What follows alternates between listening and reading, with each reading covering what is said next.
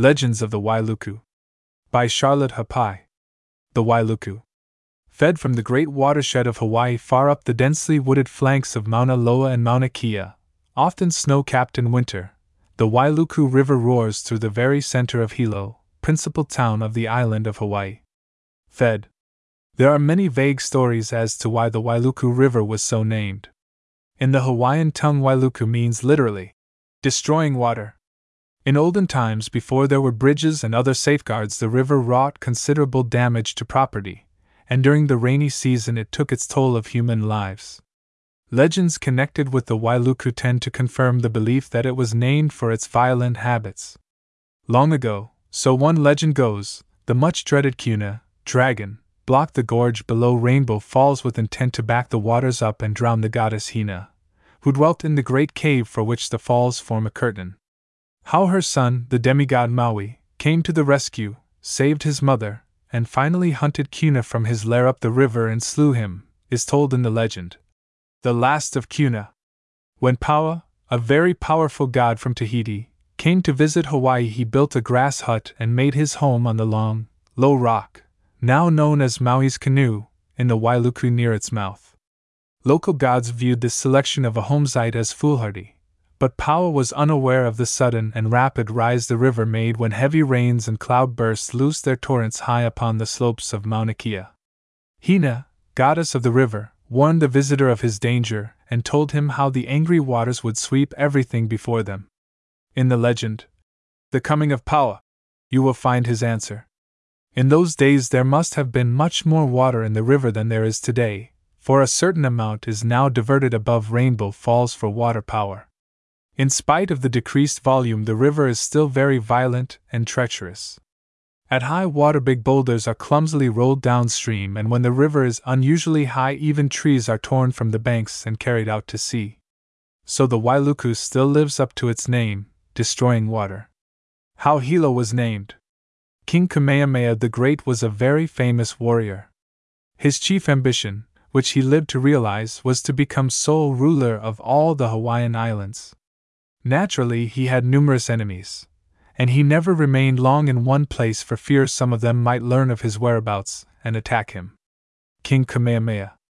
One time, when he was in camp near the mouth of the Wailuku, he planned a quiet visit to what is now known as Reed's Island, where lived a particular friend of his. As this friend was a powerful chief, Kamehameha felt safe in going to him without his usual warrior bodyguard. Before leaving camp, he called his servants to him and told them to stand watch over his canoe, that it might not be stolen or carried away by the tide. This they promised faithfully to do. As time passed and the king did not return or send word to his servants, they grew uneasy about him. Perhaps he might have been ambushed, they reasoned, or more likely fallen into one of the caverns formed by ancient lava flows and which are often treacherously concealed by a thin, brittle crust that a man of Kamehameha's bulk might easily break through. Much as they feared for the king's safety, the servants dared not leave the canoe unguarded. They were in a quandary indeed. "I know what we can do!" cried one of the men. "We can make a rope of ti leaves and tie the canoe so it cannot drift away." "Make a rope?" queried another. "How can we do that?" "Simple enough," answered the first speaker. "I'll show you. Take the ti leaves and fasten them together. First you make 2 chains of leaves, like this, and then twist each one. When you place them together they will naturally twine about each other, and you have a very strong rope.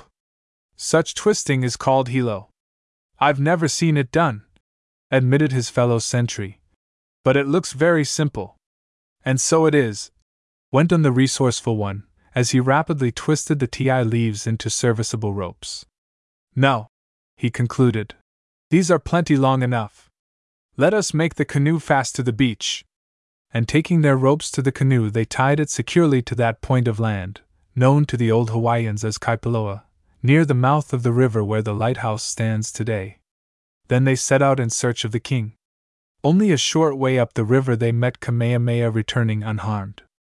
Ignoring the spirit of their intent in absenting themselves from their post of duty, the king demanded, "But where is my canoe? What have you done with my canoe? You promised to guard it. By now it may have drifted out to sea or been stolen." We tied it with ti ropes, answered the servant who had woven them. Ti ropes! Roared His Majesty. Why, no one here knows how to make ropes like that. The only place they do know is at Waipo. How did you learn? I came to you from there, the man answered. Oh, and that is where you learned. Well and good. Hereafter this place shall be called Hilo. And so it has been. The town at the mouth of the Wailuku has since that day been known by the Hawaiian word meaning to twist. Maui conquers the sun. Hina, the goddess who in the long ago made her home in the great cave beneath Rainbow Falls, was especially gifted in the art of tapa making.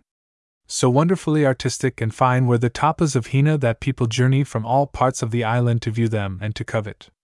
Even across the mighty shoulders of Mauna Loa from Kona and Kailua and down the rugged Hamakua coast from Waipo they came, and from the other islands as well. Hina. It was hard, laboring over the tapa every day, and especially hunting for the olona which Hina sometimes used.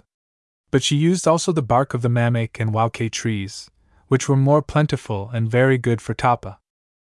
Interested though he was in the manufacture and decoration of this beautiful paper cloth, Hina's son, the demigod Maui, held aloof from the work. In the making of tapa man's hand was taboo, yet he could not forbear an occasional suggestion when his mother created mystic designs for decoration of her work. After the tapa was made it had to be placed for the sun to dry, but by the time Hina would reach the drying frames, the sun was far up in the sky. All too soon long shadows would creep across the stream below Rainbow Falls, warning her that night approached and that it was time to take in her tapa. Quite often the dyes with which the designs were painted on the tapa were not entirely dry when the tapa was taken in, and many fine pieces were smeared and ruined. Days were short in the narrow Walden River gorge and the sun shone directly on the tapa for only a few hours, passing then beyond the high western wall, and gloom would settle about the cave, growing deeper with oncoming night. It grieved Maui to see his mother's tapa so often spoiled, so he besought the sun to go more slowly. For 1 or 2 days he did moderate his pace, and Hina rejoiced in the lovely tapas she was able to make. But soon the heedless sun hurried past again as fast as ever, entirely forgetting his promise to Maui. So Maui determined to exact a lasting agreement with the sun, and set out in his canoe for Maui, the island which bears his name and on which is situated Haleakala, today the greatest extinct crater in the world and in olden time the home of the sun. Maui hoped to catch him there. As Maui reached the eastern rim of Haleakala the sun was just disappearing over the other side. But Maui knew he would return in the morning, so he prepared to spend the night in waiting. As the sun returned to his home next morning Maui caught him by his rays, which the sun used as legs, and wielding the magic club which he always carried on his many expeditions, broke several of them. Thus crippled, the sun was forced to stay for parley, though crying out in alarm that he must be let go, as there was no time to waste. Day must be carried westward. But Maui hung on and reminded the sun of his promises. After much argument they agreed to compromise, so the sun promised to go slowly 6 months in the year and then, for the remaining 6 months, to hurry as fast as before.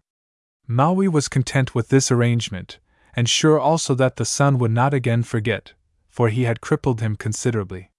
It would take some time, he thought, for the sun's broken rays to mend. So, very well pleased with his success, Maui permitted the sun to proceed on his journey, while himself he prepared to return with all speed, bearing the good news to his mother. Kuna, the dragon. Far above Rainbow Falls there lived a powerful kupua named Kuna. Kuna had the form of a monstrous dragon, unlike anything in these islands today. Kuna often tormented the goddess Hina in her rocky cave behind Rainbow Falls by sending over great torrents of water or by rolling logs and boulders down the stream. Quite often he would block the stream below the falls with sediment sent down by freshets during the rainy seasons. But Hina was well protected. Her cave was large, and the misty cloud of spray from the falling waters helped to conceal it. So in spite of the frequent floods and many threats from Kuna, Hina paid him not the slightest attention, but with her songs and gay laughter lightly mocked him as she worked. On many days Hina was quite alone, while her eldest son, the demigod Maui, was away on one of his numerous expeditions. Even then she did not mind this, for should any danger befall her she had a peculiar cloud servant which she called Aopua. If Hina were in trouble, this Aopua would rise high above the falls, taking an unusual shape. When Maui saw this warning cloud, he would hurry home at once to his mother's side. One night, while Maui was away from home on the island of Maui, where he had gone to bargain with the sun, a storm arose. The angry waters roared about the mouth of Hina's cave. They hissed and tossed in ugly blackness down the narrow river gorge, but Hina heard naught of the wildness without. Being used to the noisy cataract, her slumbers were not disturbed by the heightened tumult of its roar. But Kuna, quite aware of the situation, was quick to take advantage and to act. Hina's apparent indifference annoyed him. He recalled several failures to conquer her, and rage overwhelmed him. Calling upon his powers, he lifted an immense boulder and hurled it over the cliffs. It fitted perfectly where it fell between the walls of the gorge and blocked the rush of the hurrying torrent. Laughing loudly at his success, Kuna called on Hina and warned her of her plight, but still unknowing, Hina slept on until the cold waters entered the cave, rapidly creeping higher and higher until they reached her where she slept. Startled into wakefulness, she sprang to her feet, and her cries of panic resounded against the distant hills. As the waters rose higher, her cries became more terrified until they reached the island of Maui and the ears of her son. Through the darkness, Maui could see the strange warning cloud, unusually large and mysterious.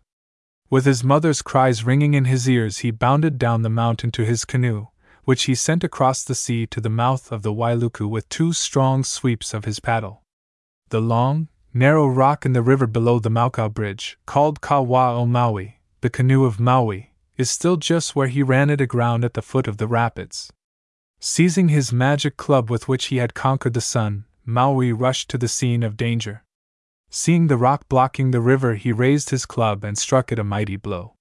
Nothing could resist the magic club. The rock split in two, allowing the strong current to rush unhindered on its way. Hearing the crash of the club and realizing his attempt on the life of Hina had again failed, Kuna turned and fled up the river. The remains of the great boulder, now known as Lanikiho, overgrown with tropical plants, and with the river rushing through the rift, lies there to this day as proof of Maui's prowess. The last of Kuna. So great was the wrath of the demigod Maui at the fell intent of Kuna to drown his mother, that he vowed never to relent in his search for the monster, and to kill him on sight. So great. Kuna evidently sensed Maui's intentions, for as soon as he saw his great mischief undone, he fled to a hiding place far up the river. He realized then how great had been his folly and trembled at the thought of capture by the mighty demigod. In spite of his magic powers, Kuna knew Maui's anger to be far greater than all of them put together. Still, he had countless secret hiding places where it would be difficult to find him. He did not have long to wait in his secret lair before he heard the thundering voice of Maui commanding him to come forth. The earth shook with the heavy tread of the vengeful demigod and the dreadful blows he dealt all obstacles he passed which might possibly conceal the form of his enemy. The thundering voice and quaking earth became more horrible and terrifying as Maui approached. Soon he stood before the hole in which Kuna lay hiding. Catching sight of the ugly monster within, Maui let out a deafening yell, poised his magic spear, and with one sweep of his mighty arm hurled it into the depths of Kuna's hiding place. But the dragon was sly and agile, notwithstanding his huge bulk, and slipped out in time to save himself. Even today you can see the long hole, Puka o Maui, which the demigod's spear made through the lava beyond the cavern, sufficient evidence of the Herculean strength with which the weapon was driven. Small wonder Kuna so feared a meeting with this outraged son of the goddess he had sought to drown. Wasting no time, Kuna started downstream, with Maui in hot pursuit. Often the dragon tried to conceal himself in some sheltered spot, or evade his pursuer by hiding behind a rock, but Maui gave him no rest, spearing him from one hole to another. Diving into one of several deep pools in the river, Kuna hoped that at last he was safely hidden. Maui was not to be thus easily fooled. He could see the grotesque bulk of his enemy far below the surface of the gloomy water. Kuna was cornered. Calling upon Pele, goddess of the volcano, to send him hot stones and molten lava, Maui cast these into Cuna's retreat until the waters boiled furiously, sending a vast column of steam far above the rim of the gorge. Known today as the boiling pots, although time has cooled their waters, they still bubble and surge as vigorously as ever, especially when the heavy rains come and remind them of the time when Cuna the dragon sought refuge within their depths. Tough as the hide of Cuna was, it could not save him from the terrific heat generated by the red-hot rocks and lava cast into the pool by Maui. Nearly exhausted, the monster managed to drag himself from the cauldron, and shrieking horribly, he again took up his flight downstream.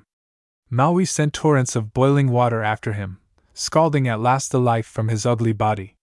Then Maui rolled the huge carcass down the river to a point below Rainbow Falls, within sight of his mother's home, where she could view daily the evidence that none might threaten her and live.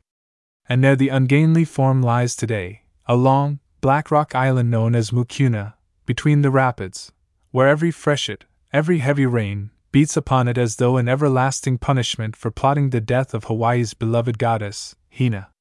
The coming of Paua. Many years ago there lived on the island of Tahiti several brothers, all very gifted and powerful gods of that land. One was by name Paua. Now Tahitian customs were very like those of Hawaii at that time, in that the Tahitians offered human sacrifices when a canoe or a heiau was in process of construction. How the observance of this custom caused the flight of Paua to Hawaii you shall see. It so happened that one of the brothers was having a canoe built, and they were all undecided as to whom should be offered in sacrifice. A quarrel ensued. Paua and the owner of the new canoe grew very bitter towards each other over it. When the time came for the sacrifice, Paua's only son was taken and offered to the flames. Grief-stricken at the loss of his son and furious at the cruelty of his brother, Paua decided to leave it all and seek peace on some other island. In preparation for the long journey by canoe, he took only 3 things with him: 2 kinds of fish, the aku and opelu, and some pailai grass. Journeying northward, he encountered a terrific storm which grew more terrible as the days passed until it seemed the low canoe could no longer breast the great mountains of angry water that bore down upon it, as though to drive it under and swallow it into the black depths. Fearing for his safety, Paua took the 2 kinds of fish and threw them overside. Almost at once the mighty waves were calmed and the canoe went safely on its way, surrounded by an area of calm, peaceful water, while the storm raged on all sides a little distance away. Even today, if you see a smooth area of water in the midst of a rough sea, you will know that there is a school of aku or opelu very near the surface. So Paua sailed safely through the storm. As soon as it subsided, he called back the fish and placed them in his canoe once more. They had been very helpful and might be of use should the storm arise again. At last Paua came to an island which appeared very large and was covered with vegetation. Paddling his canoe into a great crescent-shaped bay, he observed a river emptying into it, and turned the nose of his tiny craft that way. Not far up the river he came to a long, low rock which he called Wakauhi, and landed on the southeastern side of its point. So great was the joy of Paua upon reaching this beautiful island that he decided to make it his home. To commemorate his safe landing, he at once planted on the rock the pailai grass he had brought with him. Also he liberated his aku and opelu fish in the new waters, where today their progeny teem in countless millions. Very soon he built himself a grass hut for a home, and was careful to protect the pailai grass, which grew rapidly and before long spread to other parts of the big island, where it throve even better than on the scant soil of the Pahoehoe rock. Hawaiians soon learned to use the pailai grass in house building, as it made a tighter thatch and lasted longer than the lauhala or the grasses to which they had been accustomed. The stems of the flowers were later used in weaving hats, as they, too, were firm and strong. Farther up the river, which Paua learned was called the Wailuku, there lived the goddess Hina. Soon after the arrival of this stranger from Tahiti, Hina heard of him and his chosen home. Evidently he had not come to wage war or do harm to the people, for he had already made friends with many of the fishermen living near him. So Hina decided to see him for herself, and went down to his home. She was surprised to find that he really had established himself on that low rock. "Why," she exclaimed, "you must not stay on this rock. Can't you see the waters above here are high? When the rains come, you will be washed away and drowned. It is not safe. Paua stood upon the little plot of pailai grass as he answered her. No, I will not go away, for no matter how high the waters come, they shall never cover this spot. From that day, Paua's word has held true. No matter how high the Wailuku rises, it never has covered the little plot of pailai grass which still grows on the long, low rock at the river's mouth. Maui and the Ailey birds. Maui, the eldest son of the goddess Hina, lived with his mother and 2 brothers in the cave behind Rainbow Falls, in the Wailuku River Gorge, a short distance mauka of what is today the town of Hilo. Often the brothers would go fishing in the harbor. Maui. At this time the Hawaiians knew nothing about fire. All their food was eaten raw. Occasionally Maui had found in his various wanderings some bits of cooked banana and pondered over their delicious flavor. He could not understand what had been done to them until one day he came upon a group of little Ailey birds cooking bananas over a fire. He was so amazed at the scene that the birds had plenty of time to put out their fire and take wing before he could bring himself to action. This only aroused his ambitious nature, and he vowed he would learn the secret of fire. In the days that followed he devised many cunning schemes to trap one of the Ailey birds, but they, too, were cunning and carefully refrained from building any fire when Maui was near. Once or twice while he was out fishing he had seen white puffs of smoke among the trees and knew the birds were preparing a feast, but he could never reach the place in time to catch any of them. One day he thought of a clever trick and took his brothers into his confidence. They fixed up a calabash covered with tapa to resemble a man and placed it in the middle of Maui's canoe. Then the 2 brothers took their seats at either end of the canoe and paddled out into the harbor, while Maui ran back and concealed himself in the woods. Soon the Ailey birds came circling overhead and Maui heard them say, "At last we can make our fire and have a good feast."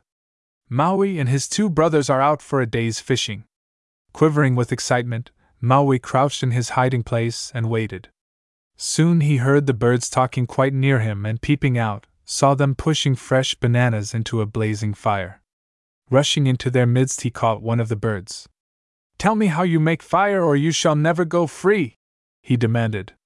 At first the bird was sullen and refused to answer, but at Maui's rough treatment resorted to trickery and replied, "Rub 2 taro stalks together, and you shall have fire." Holding the bird closely, Maui did so, but only little drops of water came from the stalks. Very angry, Maui punished the bird again and demanded the truth. Helpless and exhausted, the poor Ailey told Maui to take 2 house sticks and rub them together. Maui found the house sticks, but fearing the bird was not telling the truth, he rubbed its head with one of the sticks until a drop of blood trickled out, staining the tuft of feathers on its crest. But the bird persisted in this statement, so Maui began rubbing the sticks together. Little sparks appeared and caught fire to the dead leaves on which they fell. Overjoyed at his discovery, Maui set the bird free. But to this day every Ailey bird wears the symbol of punishment for telling its secret, a tuft of red feathers on the top of its head. Maui's kite. Maui, the great demigod of Hawaii, was restless. Time hung heavy on his hands. Uneventful days of quiet had fallen upon the land. Adventure seemed to be in hiding, and no exploit invited to service this active youngster's shining spear or magic club. Idleness grew more and more unbearable. Maui. Now Lamomeo, god of the winds, dwelt not far above Rainbow Falls in the beautiful gorge of the Wailuku, and to him Maui confided his discontent. The old fellow admitted that times were dull. Not for a long time had he been called upon for blasts from his greater wind pot, Ipunui. On the heels of this remark came inspiration, and he suggested that Maui fashion a large kite. He, Lamomeo, would see to it that a suitable wind be forthcoming and excitement sufficient to break the dull monotony of 2 peaceful days. So Maui set about the construction of an enormous kite. His mother, the goddess Hina, made for him a beautiful and strong tapa, and twisted fibers of the olona into a stout cord. From the rich red wood of the koa expert and willing hands put together a graceful frame, and in due time the big plaything was ready. Lamomeo, having fathered the idea, manifested a keen interest in the proceedings and had his windpots in readiness for the initial flight. Calling Ipuki, smaller of his 2 windpots, into action, Lamomeo directed a steady, gentle breeze up the gorge against the breast of the great kite, cautioning those who held it to be in readiness to let go at the proper moment, and reminding Maui to have a care lest the Olona cords slip through his hands. Gracefully the bird-like thing rose into the brilliant turquoise sky, that same sky which today so enchants the Malihini, and as it tugged at the line, dipped, rose again and circled about, the thrill of it came down the cord to Maui's hands and his delight knew no bounds. Often in the quiet days that followed did Maui amuse himself with the big kite. As he grew more familiar with its handling, the impetuous demigod would ask Lamomeo for winds from Ipunui and glory in the tussle his kite gave him when buffeted by these stronger blasts, even though wise old Lamomeo was careful to moderate their power. Sometimes Maui would tire of his sport, and drawing its cord through a round hole in a rock which lay in the center of a small lake near the wind caves, would leave his kite to its own devices while he slept. On one such occasion Lamomeo, having received an order for a great storm, forgot all about Maui's kite and turned loose his most powerful wind from Ipunui. All night long it howled through the creaking trees, driving the rain before it in lashing sheets. Stout as it was, the Olona cord with which Maui's big kite was moored could not long withstand the strain and finally parted, leaving the kite to the mercy of the winds. Tossed madly about in the storm, it was carried far across the flank of Mauna Loa and dropped into the sea off the shore of Kau. Now Puanu, the much-dreaded lizard woman, made her home on the shores of the Kau Desert, and to her ears had come the wonderful story of Maui's kite, fanning an already hot jealousy of the young demigod and his doings. Puanu was the only creature of those days who had fiery red hair, and her temper was none the less choleric. So when she saw this strange object floating in the water near her home on the morning after the storm, she recognized it as Maui's kite. Chuckling in vicious satisfaction at this chance opportunity to make trouble for the handsome son of Hina, Puanu hid the kite in the rough hills back of Helia. Great was Maui's surprise and consternation when he found his kite gone. He at once set out in search of it. Days passed without trace of it, but one day news came to him that Puana had been seen with a large kite. He knew it must be his, as there was none other so big. Arriving at Helia, he discovered the hideous red-headed lizard woman, who admitted she had found his kite, but refused to enlighten him as to its whereabouts. This same creature had lured many a poor fisherman to death on the rocky coast of Kau, and Maui thought it high time to put an end to such a pest, so he killed her. Once more he took up his search for his beloved kite, and soon found it cleverly hidden in the hills. Ironically, he named the spot Puanu, and returning home with his precious toy, he fastened it securely to its moorings again. Even today you can see the immense kite, now turned to stone, just as Maui hauled it in for the last time and left it. It is 75 feet long and about 45 feet wide, narrowing to 18 feet at one end. At the narrow end is a crystal-clear lake, very deep and smooth as glass. In its center is a large, round stone projecting above the surface with a 2-inch aperture in the middle where Maui used to make his kite string fast.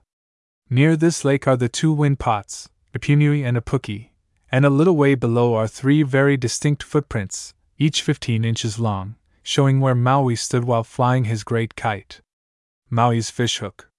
Maui, the powerful young demigod who dwelt with his mother, the goddess Hina, in the great cave behind Rainbow Falls, had succeeded in so many hazardous undertakings, and had the welfare of his people so much at heart, that he resolved upon what was to be his greatest deed of prowess and beneficence. Maui. Now Maui had a magic fish hook which he cleverly used while fishing with his brothers. Maui was very sly and quick, but he was never a good fisherman. He would sit in the canoe and drag his hook through the water, catching no fish himself but snagging those his brothers caught, and laughing merrily at their bewildered expressions when they pulled in their lines and found nothing. They distrusted Maui, for he would never let them see his hook, yet they knew it was shaped differently from theirs. It was more complicated and had a double barb, while the common fish hook had but one. But his brothers could never catch him at his tricks. At last they no longer allowed him to accompany them on their fishing trips, as he took all the fish and honors, and they all knew, Maui included, that he did not deserve them. So Maui would go alone to the bay, but the hook remained idle in the bottom of his magic canoe which, as related in the legend of Kuna, he drove from the shores of the island of Maui to the mouth of the Wailuku with 2 sweeps of his paddle. While drifting about, Maui watched some of his people who were not blessed with magic canoes, and considered the hard paddling required to send them through the water. One day, as he sat in his canoe watching another pass by, evidently on its way to a neighboring island, the demigod wondered if it might not make things easier to have all the islands joined together, so people could travel to any part of the kingdom without the laborious canoe voyages. Calling a meeting of Hawaii's chiefs and strong men, Maui informed them of a plan to draw all the islands together. He told them he would need their help in pulling the islands, but no matter how hard or how long they pulled, they must never look back to see how much was being accomplished until the islands were firmly joined together. The men solemnly promised to obey Maui and at once proceeded to their new task. The island now known as Maui was selected for the first attempt. Maui fastened his magic fish hook into that part of the land nearest Hawaii, and at his command the strong men and chiefs paddled with all their might. Slowly the island moved behind them. No one dared look around, though all were burning with curiosity to see the result of their struggles. Long and steadily they paddled until the 2 islands were only a few feet apart. Then one of the chiefs could no longer control his curiosity and looked around. In an instant the charm was broken. The island slid back through the sea to its former position in spite of all that Maui, chiefs and strong men could do to stop it. Only a small piece of land was left, that in which the fishhook was still deeply embedded. Today that bit of land is covered with lauhala trees and coconut palms, and is known as Coconut Island. So great was Maui's disappointment at this his first failure in any important enterprise that he would not try again. He said his fish hook had lost its charm, and sorrowfully he took it away with him in his canoe. He carried it up the Wailuku River to his home behind Rainbow Falls, where he grieved for many days over the unsuccessful attempt. Later, having no more use for the hook, he carried it away from the cave and threw it into the forest near his home, where it lay undisturbed until the haole came. To those early settlers the magic fish hook of Maui was of less interest as such than as material for masonry, and not a piece of it remains. At the forks of the Pihonukaumana Road one may, however, see the peculiar shaped depression where it lay for so long before civilization's vanguard swept the tangled jungle of Maui's time from its hiding place. Hinakeahi. Just Mauka of the Hilo boarding school are 3 large, rounded hills which, centuries ago, were mud craters. Covered with the green of rustling cane tops, at a distance they appear to be soft, grassy mounds. Many a tourist, gazing from the deck of an incoming ship, has yearned to stroll over those smooth, rolling hills, only to find the pastime quite impossible on nearer view, which revealed the velvety grass, as lusty sugar cane stalks 10 to 15 feet high and closely interwoven. But now the last crop of cane has been harvested from these graceful mounds, and their slopes are being prepared to receive the dwelling houses of any who choose, and can afford, to live in the rarefied atmosphere of romance that hangs about this Hawaiian Olympus. Nor is the term Olympus as applied to these hills a redundant flight of fancy. Long ago, many, many years before the haole came to plant his sugar cane in their deep, rich soil, these hills were the homes of several beautiful goddesses. The Makai and largest hill, called Halai, was the home of Hinakeahi, eldest daughter of the goddess Hina, who lived at Waianuenue, the cave behind Rainbow Falls in the Wailuku River, and sister of Maui the demigod. To Hinakeahi was given power over fire. In many ways this young goddess aided her people, bestowing upon them the blessing of protection from fire while teaching them many ways in which to use it. The remarkable fact has often been noted, by the way, that although the Hawaiians always lived in grass houses, seldom was one known to be destroyed by fire. Hinakeahi was well beloved by her people, and her lightest commands were obeyed meticulously. Food had always been plentiful in Hawaii. The people cultivated their fields, which yielded bountifully. But one time the crops failed, grew smaller and smaller, and began to shrivel up and die. Soon a famine spread over the land. Crops were allowed to wholly perish because none was strong enough to tend them. Hinakeahi saw that unless something was done at once her beloved followers would all die. Calling them about her, she commanded that an immense imu be dug in the top of Halai Hill. Prepare a place for each kind of food as though you were ready to fill the imu, then bring as much firewood as you can," she ordered. The starving people summoned new strength at this promise, and worked for many days preparing the enormous ima. Knowing a human sacrifice would be offered as the only possible result of their labors, they lived in fear and wondered who would be chosen. Still, they never once thought of deserting their work, and finally everything was in readiness. "Fill the ima with wood and heat it," commanded Hina. As soon as this was done, she turned to the wondering people and said, "Listen to what I tell you, and follow my instructions. It is the only way you can be saved from starvation. I will step into the ima, and you must quickly cover me with earth. Do not stop throwing earth over me until the last puff of smoke disappears. In 3 days a woman will appear at the edge of the ima and tell you what to do." Bidding them farewell, Hina Keahi stepped quickly into the red-hot ima. Immediately a dense white cloud of smoke surrounded and concealed her. For a moment the people stood transfixed at the sight, but remembering instructions they at once began covering the ima with earth. Followed then 3 long days of waiting fraught with mingled hopeful expectancy and anxiety for their goddess. On the 3rd day everyone repaired to the edge of the ima and awaited the appearance of the woman of whom Hina Keahi had spoken. In the meantime Hina Keahi had not remained in the ima for long. The fire had not harmed her, for she had complete power over it. Going underground she made her way toward the sea, coming to the surface of the earth somewhere near the spot on which the Hilo boarding school stands today. The place was marked by a bubbling spring. Once more she disappeared underground and again came to the surface, creating another spring near the present location of the Hilo Hotel. A 3rd time the goddess followed her subterranean route, coming up in a 3rd spring at the place now occupied by the American Factor's lumber yard. Refreshing herself in the clear waters, she started back to her home, this time traveling above ground. Thus on the 3rd day from the disappearance of Hina Keahi, those gathered about the imas saw a strange woman approaching from the direction of the sea. As she drew near they noticed a striking resemblance to their own goddess, yet she, they knew, was buried in the ima. In fear they drew away, but the strange woman smiled and told them to uncover the ima. Reluctantly they set to work, dreading the sight which all had in mind. But when the imu was uncovered they found it filled with cooked food, enough to supply their needs until the rains came and new crops could be grown and harvested. In gratitude they turned to thank the strange woman, but she had vanished. And to this day one may see the immense imu in the top of Hapai Hill, now overgrown with a thicket of feathery bamboo, which the people left open in memory of their timely deliverance. Hina Kalua.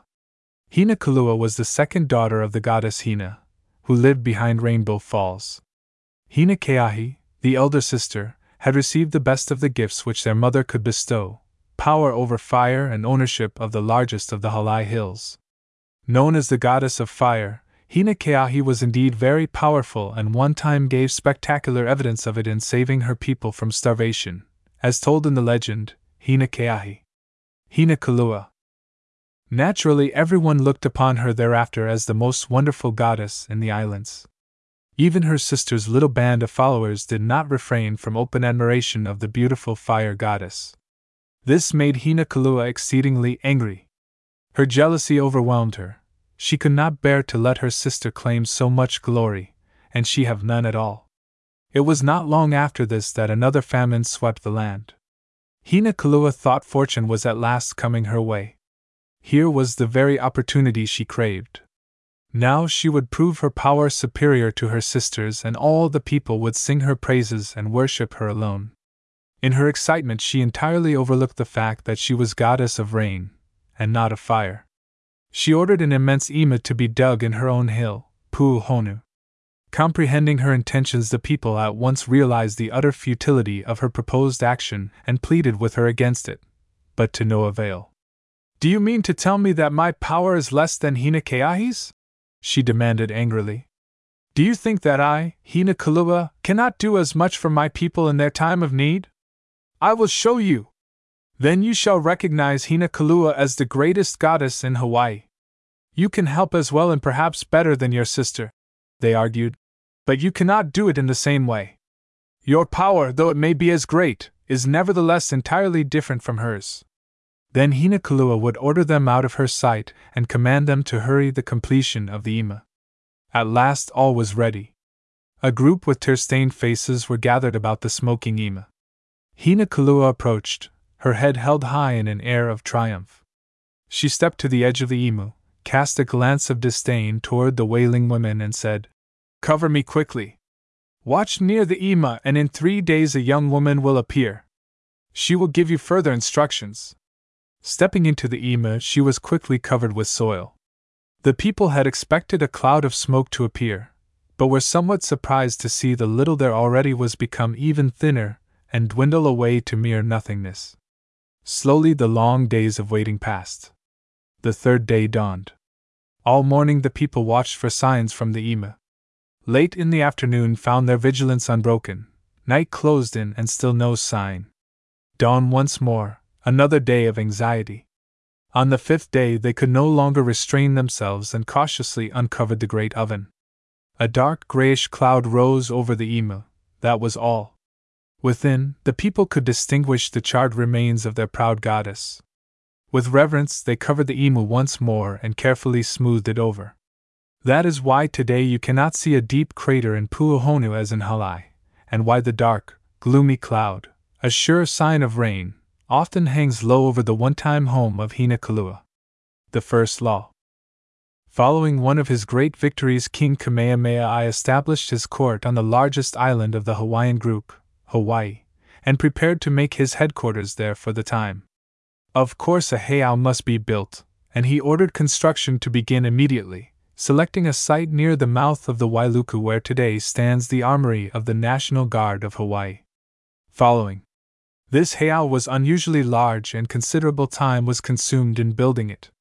Finally it was completed, but before it could be used the customary human sacrifice had to be offered. Not willing to take one of his own men, the king went in search of another. Early one morning, accompanied by a small body of his warriors, Kamehameha set out in his canoe, sailing along the coast in the direction of Puna. As the royal party neared Lelewi Point, 2 fishermen in a small outrigger were discovered, busy with their nets. The king's big war canoe bore down upon them, but recognizing the royal craft from afar, they paddled lustily for the shore.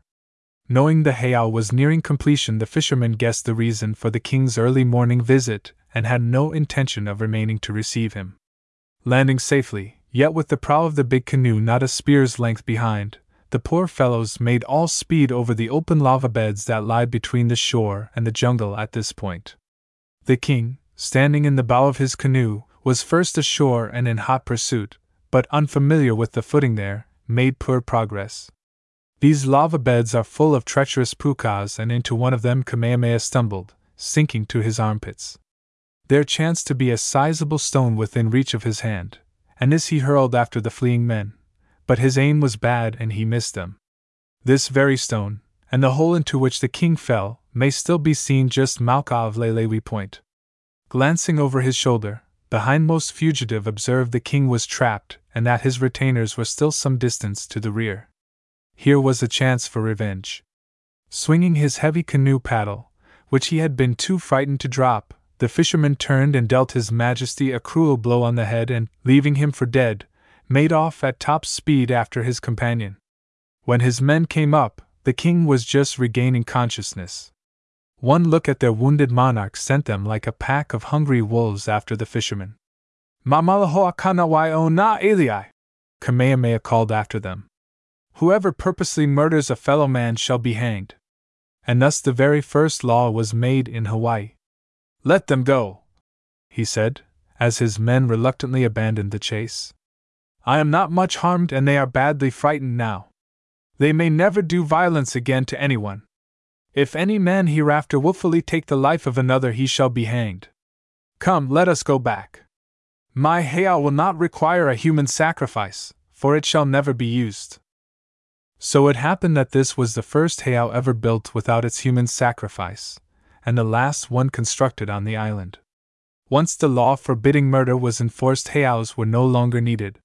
For the first time on Hawaii, trails became safe for travelers. Always theretofore one never knew at what moment an enemy in ambush might rob him, or take his life. Women and children could now go abroad at all times in safety. Peace reigned in the land and the people became more prosperous and progressive.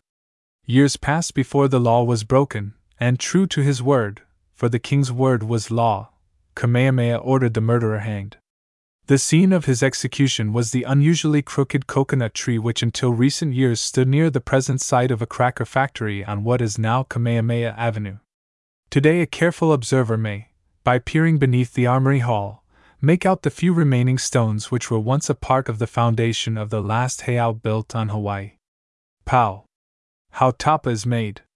This volume of Hawaiian legends is bound in genuine tapa, a cloth, or more properly speaking a strong paper, made by hand from the inner bark of the wild mulberry. Briefly, the process of manufacture is as follows. When full of glutinous sap, the bark of the mulberry is stripped and steeped in running water until the outer layer is softened. This is scraped away and the inner bark beaten with corrugated paddles of palm wood until strips 2 or 3 inches broad are widened to 10 or 12 inches. The edges of these strips are then pasted together with a strong vegetable glue and laminated with more beating. So skillfully is this done that it is impossible to detect the lines of jointure. The tapa used in binding this book is of the stout, heavy grade, but that used for clothing and scarfs is often as sheer as fine muslin.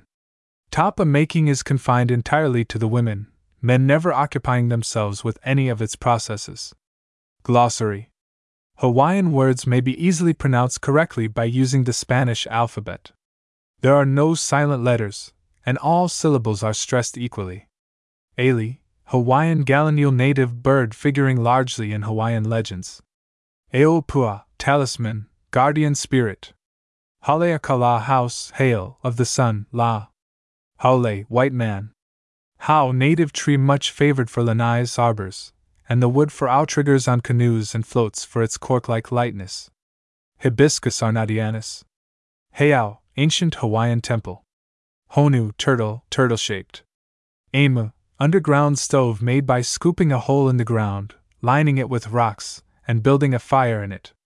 The food to be cooked is placed in the heated cavern, which is then covered tightly with leaves and earth. Kaipuloa, inlet or estuary where the sea is quiet. Keahi, of the fire. Kalua, of the gentle rain. Lauhala, leaf, lau, of the puhala tree, Pandanus odoratissimus. Makai, toward the sea. Malahini, stranger, foreigner. Mamek, shrub about 10 feet high, Pipterus albidus. Mamalahoa kanawai o na aliai, your king proclaims this the law of the land, free translation. Mauka, toward the mountains. Olona, native flax, Tichardia latifolia. Pahoihoi, the sterile, flint-like lava as distinguished from the friable and highly fertile lava. Pau, the end finished. Pilai, grass yielding stout fibers, Andropogon contortus. Puka, doorway, entrance, hole. Pu, small hill, usually of rounded form. Ti, formerly written key plant of lily family having bright green leaves 3 feet long and 6 inches wide, Cordyline terminalis. Waianuenue, shimmering waters, as a rainbow effect. Wauke, native mulberry tree, Brusinetia papyrifera.